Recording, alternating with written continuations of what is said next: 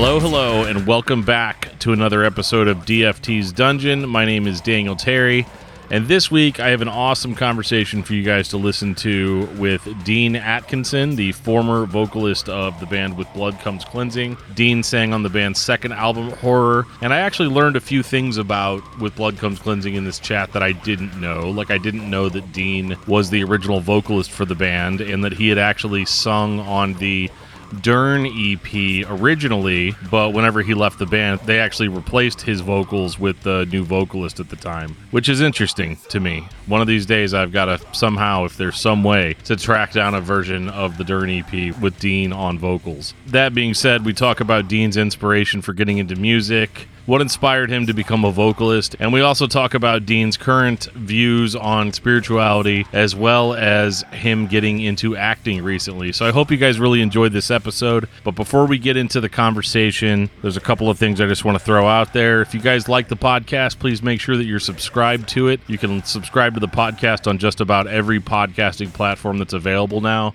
If it's not on one of them, please let me know, and I will make sure that it gets on said platform.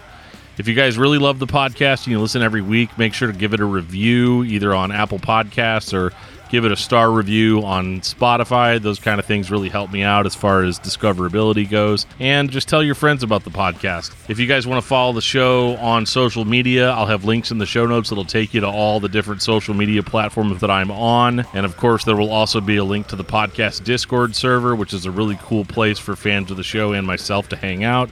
So if you guys have any questions, jump on Discord and ask them. Or you can always send me an email at dftdungeon@gmail.com. And with all of that out of the way, let's get into my conversation with Dean Atkinson.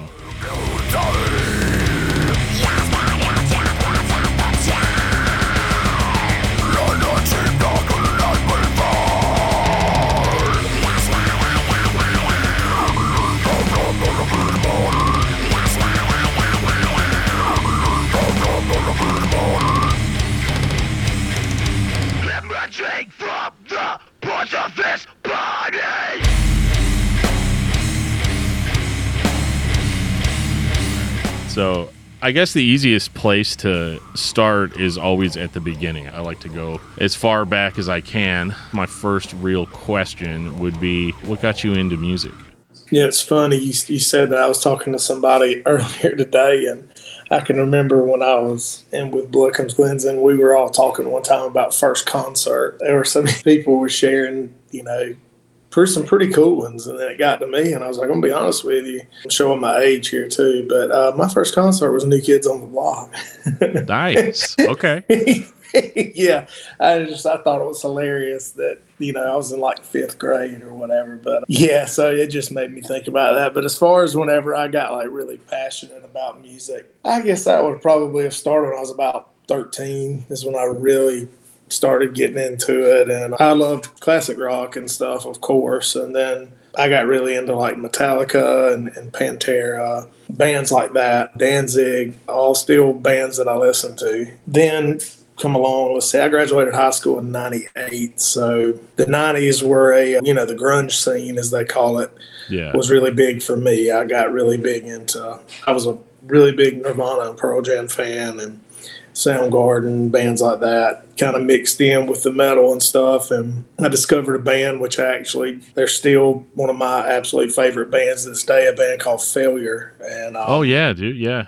Yeah, I'm borderline obsessed with that band. Like I actually just recently finally got to see them last year in Birmingham, and it was unbelievable. Me and Blake from Plea for Purging, he's a huge Failure fan now too, and he and I, the last time we talked, that's almost all we talked about. But so those bands were big for me. And then around, I would say, close to the late 90s, one of my biggest musical influences is my first cousin. His name's Stuart. We're more like brothers, and he introduced me to a lot of different punk music, introduced me to the Misfits, introduced me then like some of the ska stuff like Operation Ivy, bands like that. And so I kind of started listening to a little bit of that, and that ultimately led, he got really big into the Youth Crew straight edge stuff.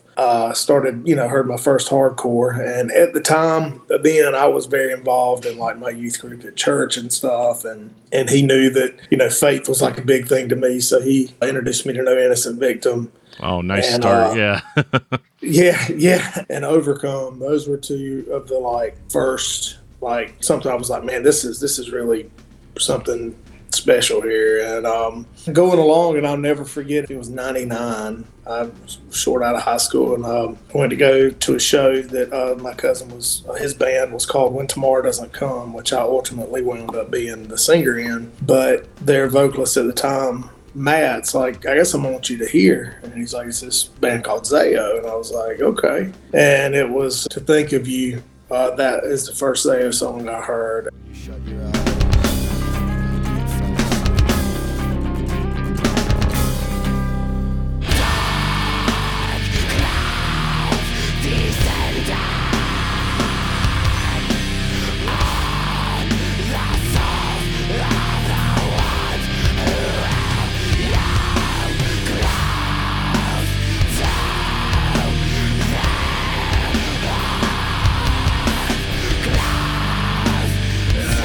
I don't know, man. It's like one of those moments I'll never forget. I was like, what is this? And yeah, it was just amazing hearing Dan's vocals. And that was my introduction to Zayo. I know that they had the Sean Jonas era and stuff like that, and I know it was special for a lot of people, but the Zayo for me started there. And to me, that's when I think of Zayo, that was with Dan. And then later, they got even better when Scott joined. And to me, Zayo is one of those bands that my favorite album that they have put out was the Crimson Corridor. I messaged Scott and I was like, dude, this is my favorite album y'all have done. But yeah, that just kind of progressed from there as far as with music. I know that's kind of a long-ass answer. No, it's fine. I get it, man. When you're talking about Zayo, though, that takes up at least 70%. Oh, yeah, no doubt. Like I said, that's one thing I like about your podcast when I listen to the interview with Dan. I met those guys, quick story. We were touring, and we were in Pittsburgh. We had an off day, and the guys were like, well, what are we going to do? And we happened to, I said, well, I know what I'm going to do. They said, well, I said, I'm going to find out where Dan tattoos at, and I'm going to go meet him. And oh, cool. Like, yeah, they were like, okay. So I got online, went to searching, and I found out, and I know he's probably like, who in the hell is this guy coming in here? And I went in, and man, he was just so chill. He was tattooing somebody and was like, come on in, and yeah. We talked, and I was texting my wife. She and I were newlyweds at the time, and she was like, what are you doing? I said, well, I'm freaking out right now. And I was like, I'm talking to Dan right now. And she was like, oh, God, I know you're in heaven. And so then he was like, well, you should go meet Scott. And so I was like, absolutely. Where is he? Yeah. And so I went down to Scott's store where he worked at, his collectibles place that he ran. And this was before Awake came out. This was after The Fear was, and kind of that in-between period when they weren't really doing anything. Right, yeah. And I went and met him, and man, it was just like talking to an old friend. It was just incredible. I was so just blown away at how nice they were, and like we just talked and hung out, and I've stayed in contact with him here, every now and then. On some blue moon, I'll shoot him a text. Or yeah. What's funny is one of the most embarrassing things for me to think back on now, and I mentioned it to Scott, and he has no recollection of it, thank God. It wasn't the first time I met him. First time I met Scott was when Corey, I believe his last name, Darst, had taken over Dan's spot when Dan had left the band, and they played in Tallahassee, and I was just super, at the time thought I was just super Christian, I guess. And was really concerned about Zayo's spiritual condition, Yeah. These people I didn't ever knew. I was that kind of, and thought I had well intentions. And I just remember talking to Scott and Jesse and just asking them, where are you at spiritually, guys, and stuff like that, because they were smoking cigarettes.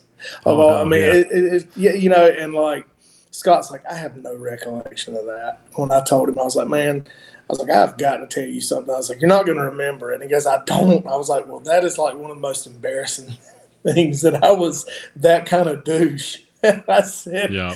and would do something like that, but. It's something he and I can laugh about now, and because he doesn't have any recollection of it. But yeah, that was one of my funny, my Zayo story there. I could go all night talking about that. Yeah. But I think it's funny because I think we've all, those of us that have been part of that like whole Christian hardcore thing, we were all at that point at one stage or another where it's like and way over concerned with what other people are doing, and I could get into a whole psychology course on how that's just insecurity manifesting itself, and all of that. But 100%, yeah. Well, I can remember years later, and I won't name the band because I'm not trying to talk bad about anybody or anything, but I was doing him with Blood and was living in Chicago area. That's where my wife's from, and I was up there for like 2 years. And I went to a show. A bunch of my friends were playing. It was one of the Scream the Prayer tours, and okay, yeah.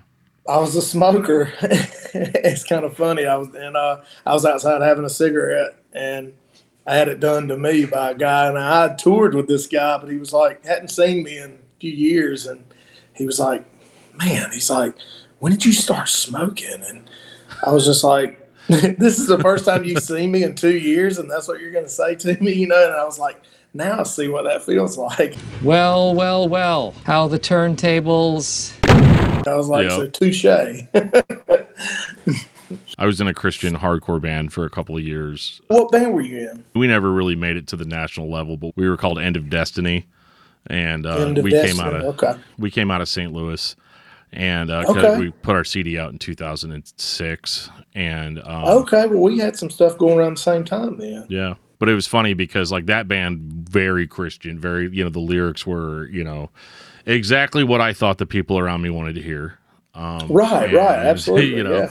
And so when I started doing these podcasts years later and people saw me drinking on camera, saying swear words on the old show, they'd email me and say, well, what happened to you, man? What are you doing? And it's funny too, because I'm like, man, where were all these fans back when we needed them?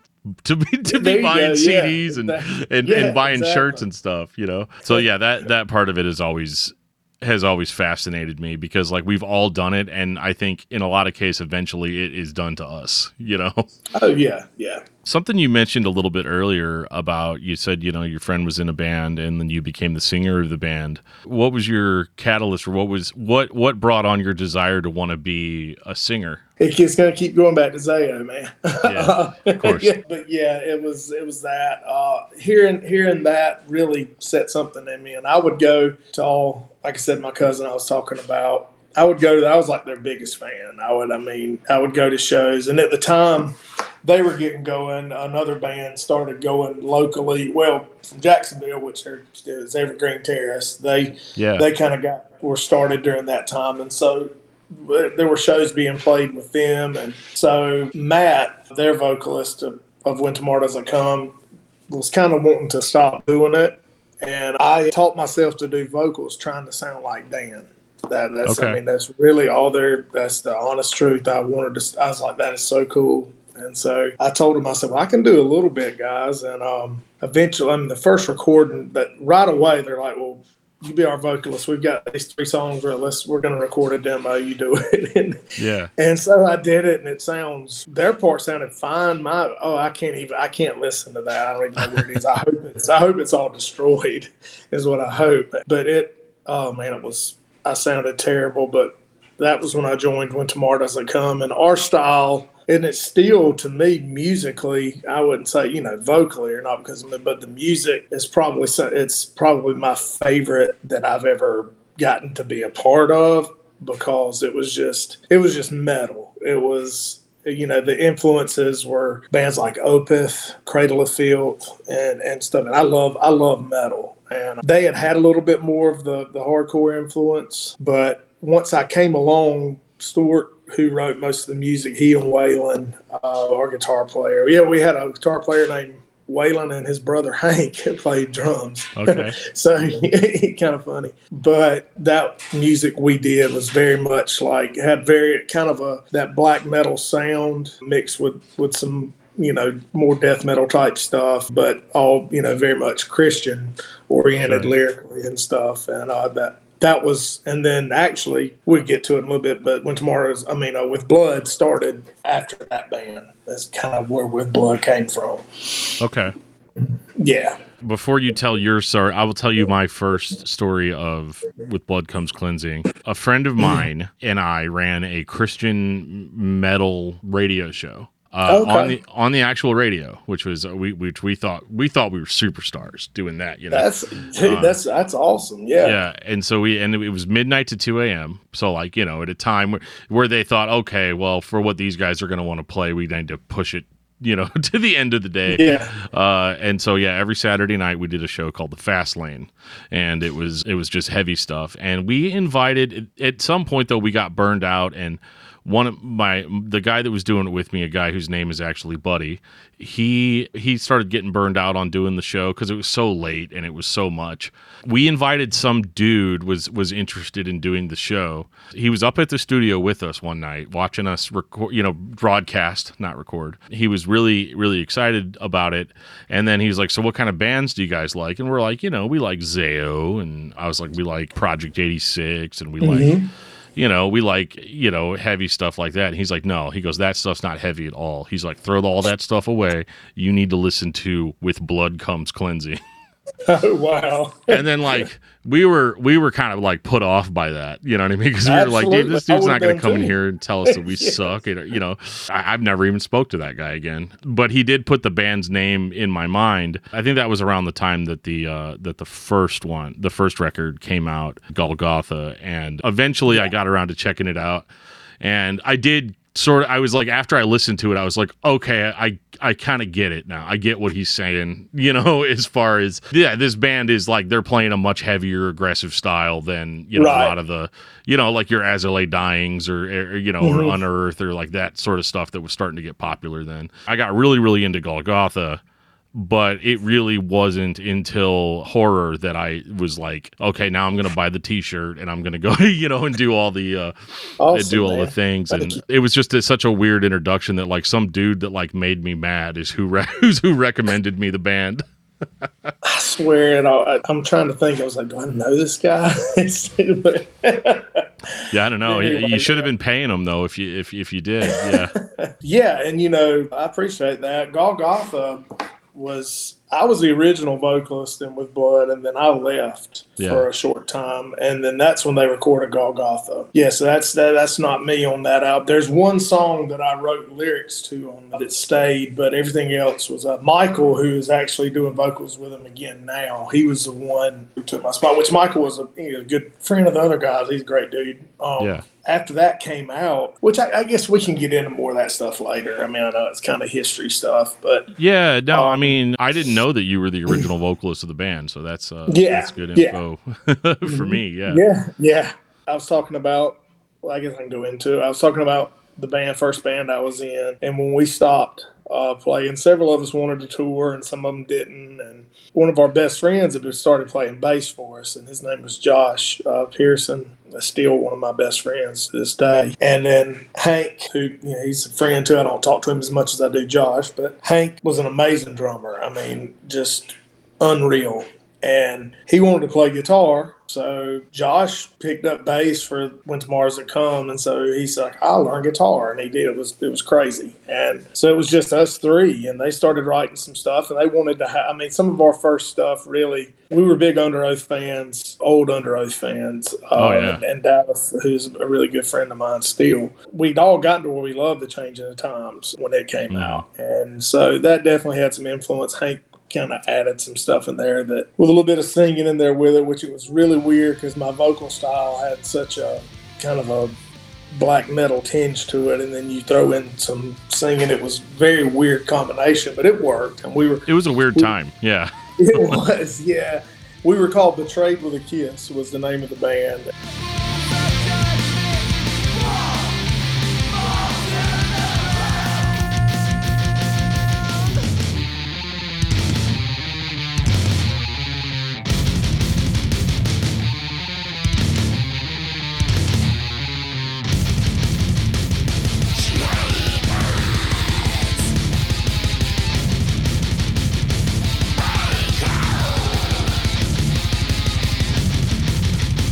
So we went along and picked up a guy named Doug, started playing bass, and then we recorded a demo where Hank did guitar, bass, and drums, and then Josh did one of the guitars and I did the vocals. And after that, we got a full band. I can still remember handing that little demo out at Cornerstone, Florida, '04, and handing Scott one from Zayo and handing Tim Lambesis one. Like later, they probably got a good laugh out of it, but if they even listened to it. And so we went on after that and got the full band. We got a guy named Daryl played drums, and so then we decided we were going to start touring and started picking up stuff here and there. And 2005, we did a full length with a good friend of mine in Birmingham. We recorded.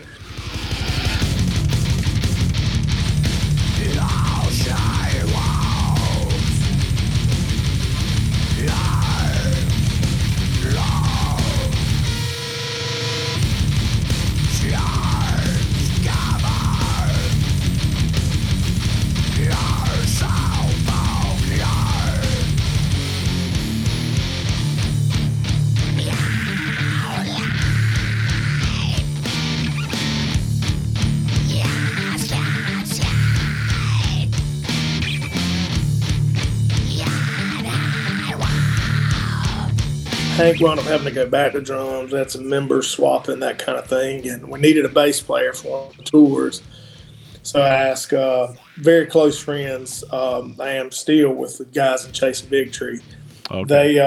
They're from the same hometown I am, and a little small town here in Georgia. And they were friends with some guys. I cannot remember the name of what the band was, but one of the main guys in that band was Chris Cargile, who's in Chasing Victory now. Okay, yeah. And then there was a guy in there named Jeremy Sims. Everybody called him Goldberg. Well, because he looked similar. They said, "You look like Goldberg from the Mighty Ducks," or whatever. And that's what they gave him the nickname. Met him. We all hit it off, and I would see him at shows and stuff. And anyway, we asked him to play bass with us on the tour. He wound up staying, and he's became our guitar player. And Jeremy later wrote most of the music with Blood. He left bass and started playing guitars, and he was the one that came up. He had a friend who was going to use the name With Blood Comes Cleansing. We had to change our name because this other band had our Betrayed with a Kiss, and we're like, no, and they had to copyright it and all. So I gotcha. Yeah, and I actually called Andy from Plea. I knew Andy before they really got going, and he was in a band called With Blood Comes Beauty, and I was like, well, listen, I need to call Andy and make sure that he doesn't think we're trying to rip him off, you know? And he was like, dude, he's like, go ahead, man. He's like, and so we still joke about that sometimes. So, yeah, that's how With Blood's name came along. And then I met my wife, actually, during one of those Betrayed with a Kiss tours. She was a promoter in Chicago. Met her on that first little tour. We had like an '86 conversion van. I have no idea how we made it. Nice. And it was great. It was great times, you know. And but after we started touring more and more under With Blood, at the time I didn't think I could really do it financially. So I stopped, and then, man, I missed it. Went through some really hard stuff mentally and personally. And after Golgotha was out and they did some touring, Michael decided to leave and some of the other guys did. And so I called them and was like, yeah, we'd like for you to come back if you want to. And then so I came back and we were still playing songs from Golgotha. The guys in A Day to Remember actually suggested us to Victory. Okay, and, yeah, because we had met them, you know, playing shows and touring and stuff, and being from Florida and us being so close to Florida. And so anyway, we did the showcase with Victory, and they signed us, and then that's how, you know, Horror came about. Okay. And I'm so sorry if I got long-winded, dude. No, that's good. I didn't even have to ask that. So full disclosure, I had a root canal last week. So I am stoked that you're talking as much as you are. Okay. So I had reached out to you, and then I think it was like 3 days after I reached out to you to set this up, I started having this horrible pain in one of my teeth, and I couldn't sleep at night. I was like, tossing and turning. And I ended up going to a place that will do like emergency dental stuff. And the dude's like, yeah, you need a root canal, buddy. He's like, I'm sorry to be the one to tell you that, but you're going to need it. And I was like, oh, cool. Then he's like, that'll be $1,300. And I was like, oh, that's not so cool. I was hoping you just rip the tooth out and we just go from there. Yeah. No, there's still a lot of residual pain from that. So I'm not like agonizing pain, but like the least I have to talk is the best.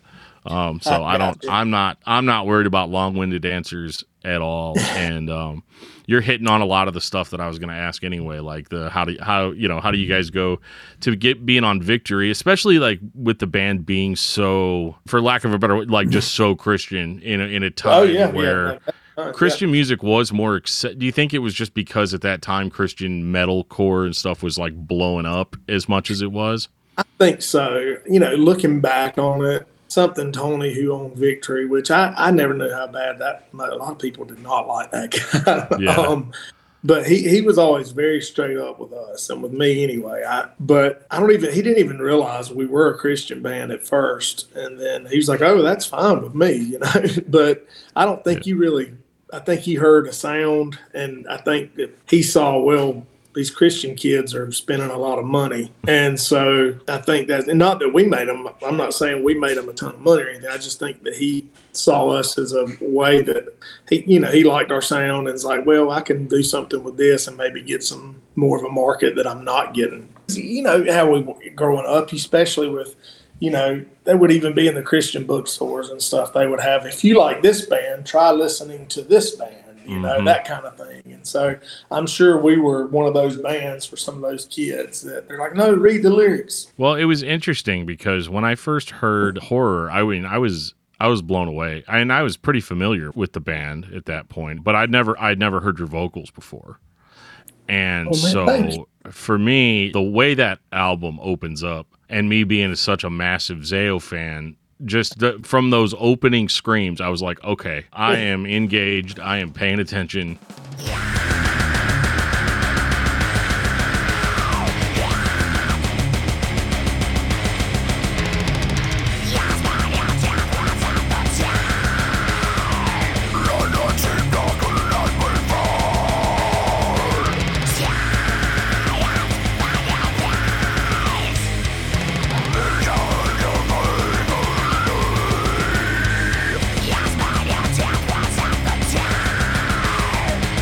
It's one of those records that it's definitely still one of the most engaging things. And the thing that really gets me about it is the vocals being as extreme as they were at that time. Because it was probably 5 or 6 years until I started hearing bands all the time that had that sort of level of aggression and extremity.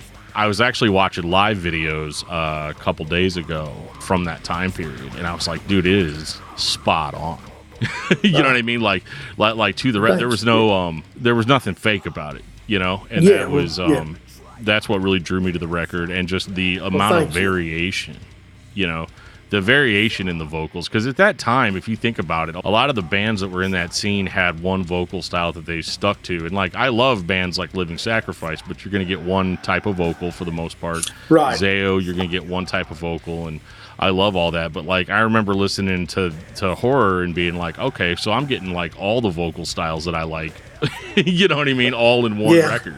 Well, thank you, man. I appreciate that. It definitely blew me away, and that's when I started like following you on socials and stuff. It was probably like 3 or 4 years ago, whenever I had just popped the record on again after it had been a long time, and I was like, man, I wonder what this guy's up to. I wonder what, I was always sort of curious about that, because it seemed like the history of the band was a little bit, I don't want to say tumultuous, and I'm not digging for dirt here. It's just I noticed because I'd followed the band on MySpace at the time, and it was every week there was some kind of change, right? It was like, this guy's stepping down to do this, or this guy's going to do this, and then like they're like, okay, Michael's out, Dean's in, Dean's out, Michael's in again, and now it's just whichever one of them we can get to show up. It's select dates, you know what I mean, like that sort of thing. Yeah, it definitely, and you go on, you try to make broad statements because you don't want to, people ask you stuff. You don't want to go into detail and say something that might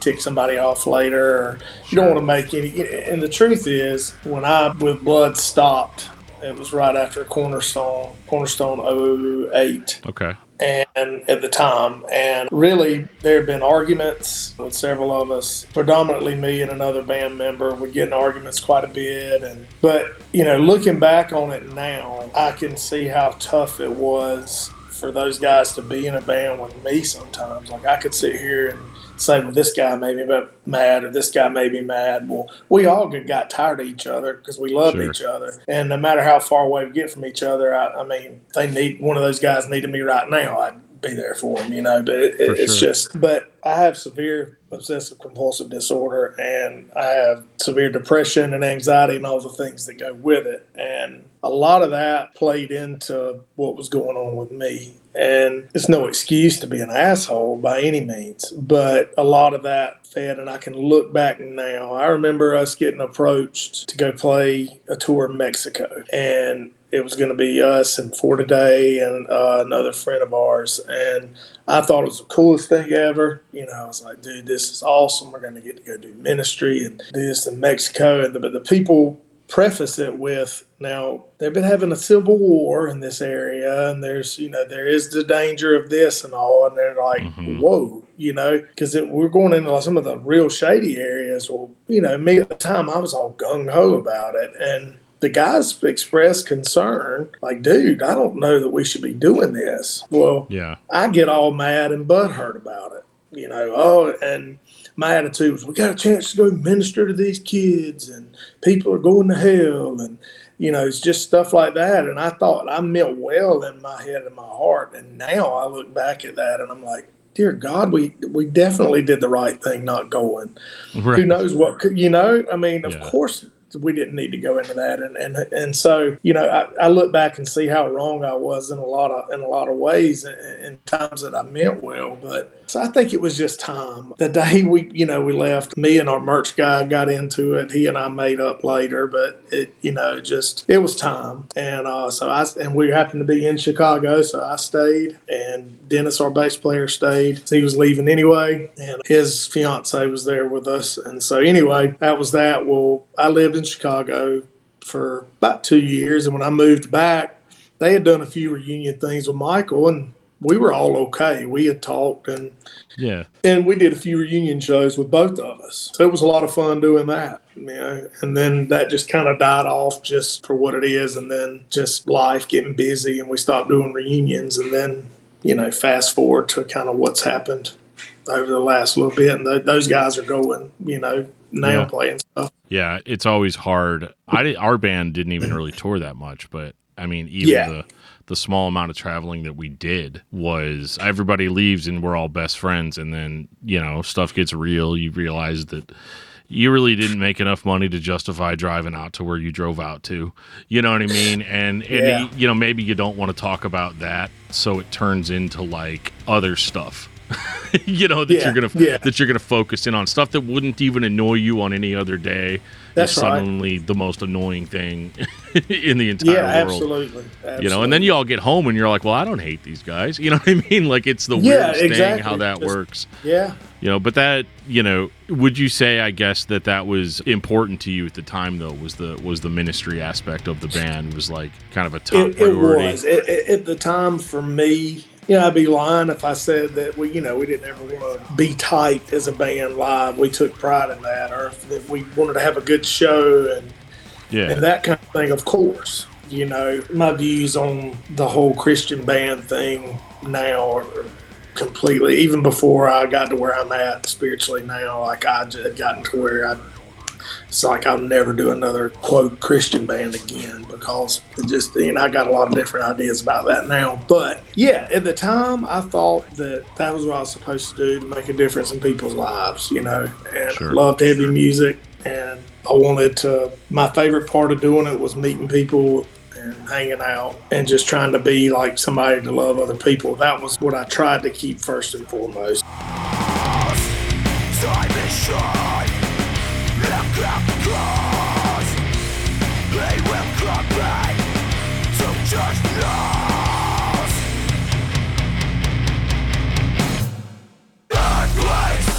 Earthquakes,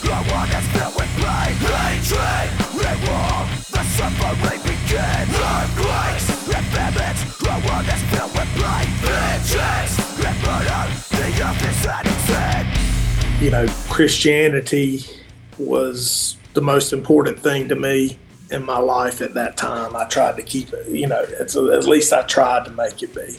Yeah. I always ask that question because, there's a certain amount of flack that I've gotten over the years for having changed views on things or just kind of come to my own place on it. Yeah. And the thing that always gets thrown around is, you must have just never been sincere in the first place. And it's so frustrating to hear that, because it's like, dude, I made a lot of really stupid decisions over the years based on that. And you're just going to sit there and tell me that I'm not sincere, or I wasn't sincere. If I wasn't sincere about it, I wouldn't have done half the stuff that I did.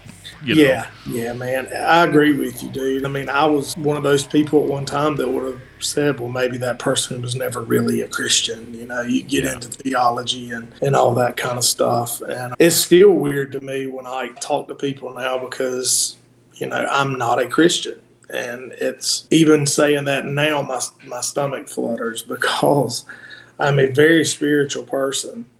And I still go to church on Sundays and help run sound, which I'm a sucky sound guy, but at least go ahead. I got some good friends that go there, and it's very loving. It's affirming of the LGBTQ community, which is a very big deal to me now. And I go just to see my friends. That's the only reason I go. And I've, through a lot of therapy and stuff that I'm going through, I'm a recovering alcoholic and addict, and I get a lot of spirituality out of AA and NA, and I get a lot of spiritual stuff out of yoga now, of all things, and I do meditation now and stuff like that. But I realize that Christianity, and this isn't a knock to anybody or anything, but it did a lot more harm to me than it did good. I was raised in it, but it's not healthy to be 11 years old and hear horns blow and think that it's the trumpet and that the raptures are going to happen when you hear a train horn blow. Living in fear constantly of others going to hell or you going to hell. And that went with me into adulthood. I've carried that in with blood. Like, I've got this responsibility. And, when I changed and realized, I was like, a lot of what I thought was like God working in my life was me just being terrified of something that I don't even believe anymore, about being tortured and about going to hell. And I'm like, what kind of a God is that? And so, I mean, I could get so deep into all that stuff, but I really started changing my views when I started getting to know some people who just thought differently. I've got a few friends who were gay, and I'd always had, the view of loving people. I mean, I had other friends that I met that were gay, but, I always had that thing in there. Well, I might not agree with their lifestyle, but you got to put your own disclaimer on it. Yeah. Exactly. And you're almost doing that more for other people. Exactly. Yeah. And, yep. Yeah. And then the day I just started breaking things down and changing, I was like, hearing people's stories, hearing how they had been through these conversion therapies and all these things, and just seeing the hurt and the pain that people are going through trying not to be this way. I was like, who are they hurting by being attracted to the same sex? Who are they hurting by, just wanting to be with the person they love? I was like, I always thought sin would be something that would cause harm to you. That's why God made rules. I was like, they're not harming anybody because they. So anyway, that's when I really started going. Then I became very affirming, and just kind of led to basically frustration with evangelicalism first and foremost. That's usually where it starts. Yeah. Yeah. It is. And I'm not going to get on, politics or anything, but I just, when I started, there was a big shift for me. And when I started seeing things, it became more about right-wing politics and stuff than it did about loving people. And I just started really questioning everything, and ultimately it's led me to where I'm at now. But and that's come through. I told somebody one time, I was like, if you don't ever want to doubt some things, like don't go studying and looking into the history of where the Bible came from and all those things. And when I really got delved into that deeply, then I really learned some things, and I don't want to get off on a tangent. I apologize if I am, but you're fine. Yeah, and I think through all this, and I'm still in the process of it, but Dave Bazan's album, Curse Your Branches, like, I went back and listened to that album. That's and like, album, man, that album I was like, that's exactly how I felt, at certain times. And it's like I said, I would be Dean several years ago, would be so worried about the Dean now. And my wife can tell you that she said, I've never seen you more full of love and more full of just your love for people has never been like it is, and I have a lot more of a peace now when it comes to spiritual things than I did then, because there was so much fear in my life. I operated out of fear more than I did anything else. And I refer to a lot of other artists. There's an artist now named Similar, and we went and saw Similar weeks ago, Grace, and I think Grace goes by they, and she was a preacher's daughter, and all these things. And she talks about in one of her songs, the lyrics say basically along the lines about basically I would give anything for just an inch of your peace. And that's how I was like, I was told that there was this peace that passes all understanding. And I never 100% had that. Yeah, it would be close, but in the back of my head, there was still this fear, like, what if I'm getting this wrong and I'm going to be tortured for eternity?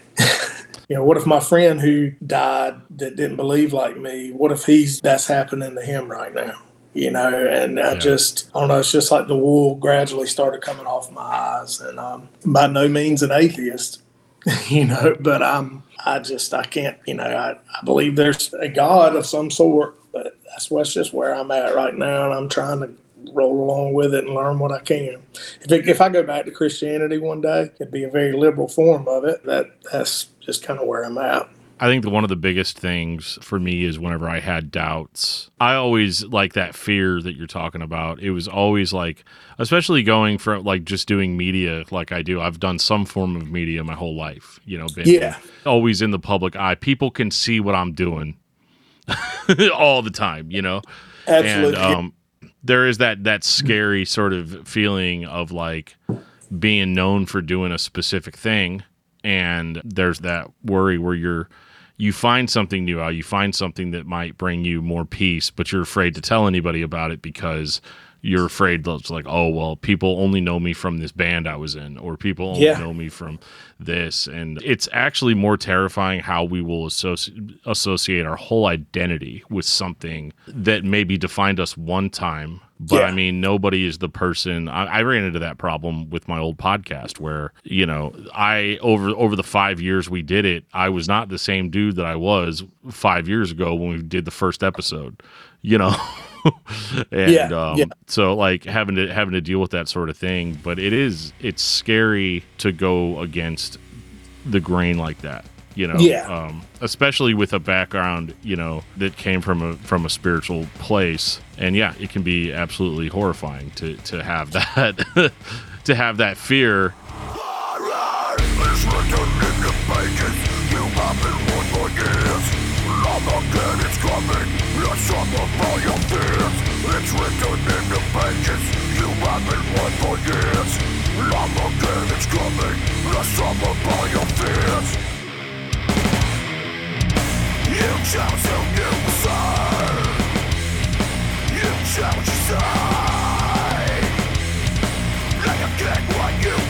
And man, like with me, like it's not like I'm like going around like I hate Christianity or anything. It's not that at all. Like the only thing I can't stomach in my life is hate towards other people groups, things like that, and that kind of stuff. Like the hate I've seen towards the LGBTQ community, the racism that I've seen, even though they might put it in different words, you see the racism. You just see a lot of social justice things that the name of God gets put on it. But some of the greatest people I know are Christians. I mean, did you tell me that Tommy Green in Sleeping John is one of the sweetest and greatest dudes I've ever met? Like, and he's awesome, and he's got this great spirituality. But I definitely think he has a relationship with God. But I also think that little Ryan, who used to be in Sleeping John, who is now practicing Krishna and consciousness, as he calls it, and meditation and stuff, he's no longer a Christian. But I believe he's also communicating with God.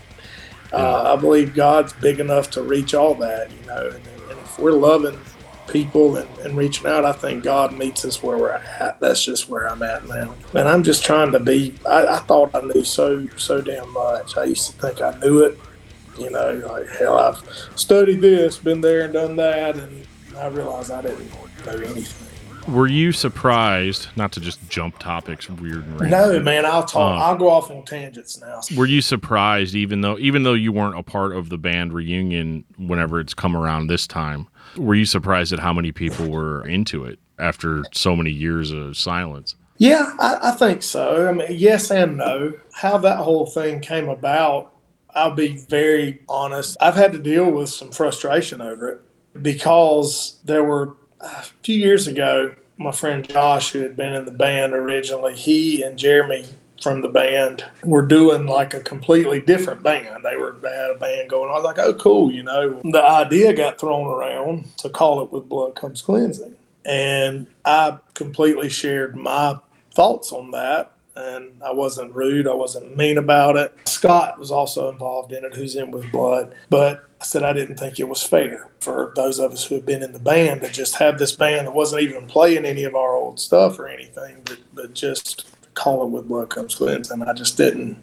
It wasn't very well received by one particular person and hasn't talked to me since, which I haven't tried to talk to them, and that's okay. I mean, it's not like we're going around trashing each other or anything. But, sure, yeah. So that didn't, COVID hit, and none of that happened anyway.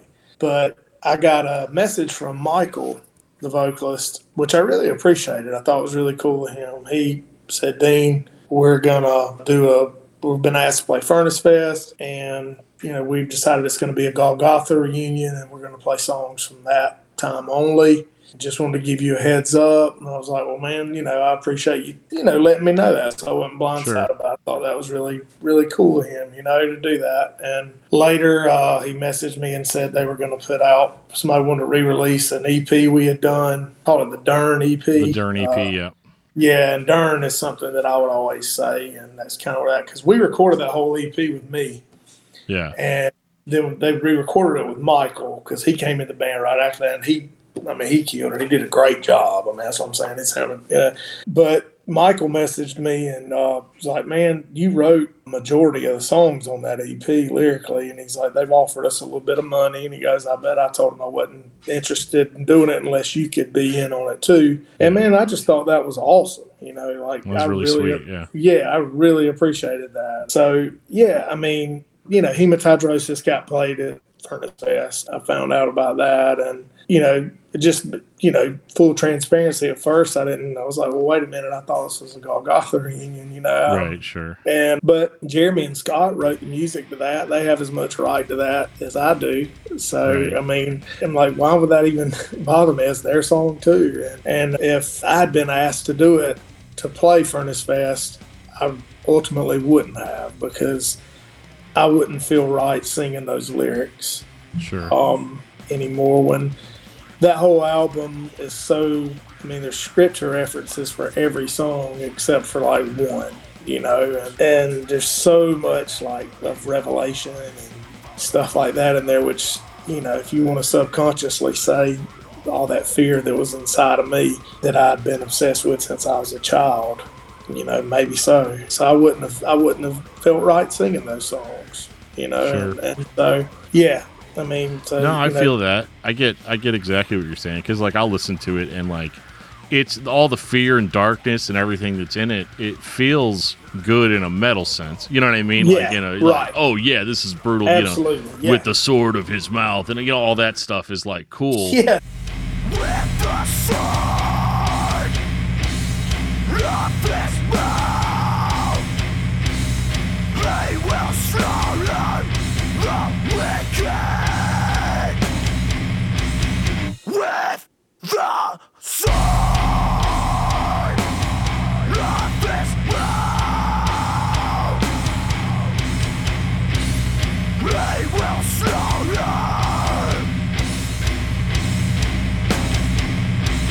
the wicked. Yeah, it's cool to listen to, Oh yeah, yeah. But yeah, I totally get where you're coming from on that. I thought it was interesting too, just the amount of people that had reached out to you and tagged you and stuff, in it, which that's got to be a little bit rough as far as like just kind of feeling, you weren't blindsided. That I think that's the most important thing, is that you sort of had a heads up that was coming, Yep. And I think there were a few other guys that were kind of blindsided by it and that had been part of the band. I don't know the full story on that, but I mean, those guys having fun doing it, right? Go for it. If that's, I wish them the best and have no ill will towards them. Like I said, it would be a lie if at first I would say I hadn't had to deal with a little bit of, and really what it boils down to is I was talking, I've had to talk to my sponsor about it, my A sponsor, and because we talk about everything. It boils down to ego. And I'm like, well, what is the reason that part is bothering me? And I was like, it's ego. Like, all that is my ego wanting to, like, well, I was a part of this. Why, I wanted to play Furnace Fest, whatever, what have you. Looking back, whatever the reasons were, that's just where we're at. And so that's not who I am anymore. Those guys have got their life, and I wish them the best, For sure. Well, let's pivot over to what are you doing now? What is the thing that Dean Atkinson needs to be known for now? Oh, Lord, man, I have always been, it's like so randomly, but I am currently acting. I'm actually part of a talent agency out of Atlanta. Done several commercials, had a few small roles in some movies, and trying to pursue and be an actor full time, along with being a paranormal investigator. Okay. Those are my two passions now. So do you actually like go out to places and sort of like, I actually don't even know what goes into paranormal investigation. That's interesting. Yeah, man. Well, and the guys, can tell funny stories. We had a guy named Jacob that toured with us for a while doing merch, and he and I would always, like, when we recorded our album in Massachusetts, when we recorded Horror, it was this old insane asylum I found. Mm-hmm. And he and I, snuck up in there, and I've always been fascinated by that kind of stuff. I put a hold on it years ago because I thought I might be doing something dangerous spiritually. Yeah, but what I do now is I started getting equipment on my own and got quite a bit of equipment now, and I started working with a company that actually takes people into places on investigations. I've actually started some stuff here right in my small town. I had an investigation last Saturday, got one tomorrow night, and we just go in and I've seen some pretty crazy stuff. Be honest with you. Yeah. And I love it. I love the adrenaline of it, the getting scared, but there's also so many different elements to it that I've always liked. It's really is my passion. And I love all the weird stuff, man. I'm into cryptids, Bigfoot, and I'm into UFOs, and sure. I love all that stuff. Yeah. That's cool. No, that's fun. I don't say that's fun like dismissively. It's just no, I know. We've all got our thing. Like for me, it's like just the shittiest kaiju movies, monster movies, and stuff. That's awesome. Yeah. I spend so much time just looking for like the worse it looks, the more appealing it is to me. You know what I mean? Like yeah, I know what you mean. Yeah. I don't care because people at work, they're always like, why are you so obsessed with these movies of guys in rubber suits wrestling other guys in rubber suits in a cardboard city? I said, I don't know. It has a visual aesthetic to it that you cannot find anywhere else. It is just, it's weird and cool. That's one of the things that I like about sort of modern day as time goes on. People talk a lot about negativity, talk about pain a lot too much. We talked about Christianity, spirituality, and coming to different terms with things. And, a lot of the times those conversations just turn into an over focus on pain, and an over focus on frustration. But I think it's really cool to explore like the good things, the things that make us weird, the things that make us unique,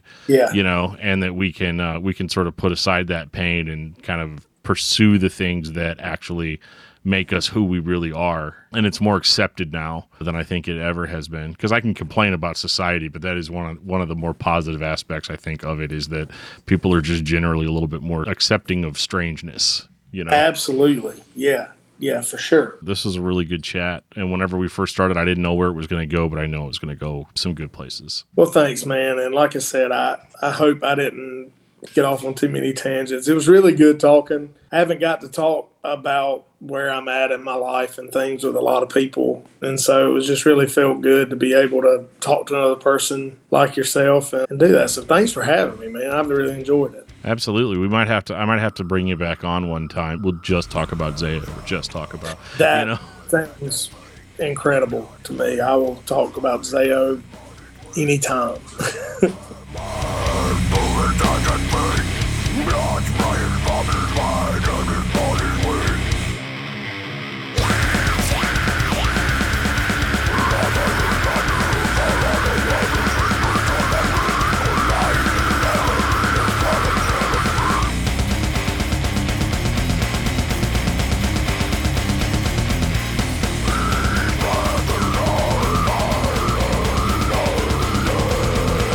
Thank you guys so much for listening to this episode of DFT's Dungeon. Like I said in my intro, my name is Daniel Terry, and I really enjoy putting these podcasts out for you guys every week.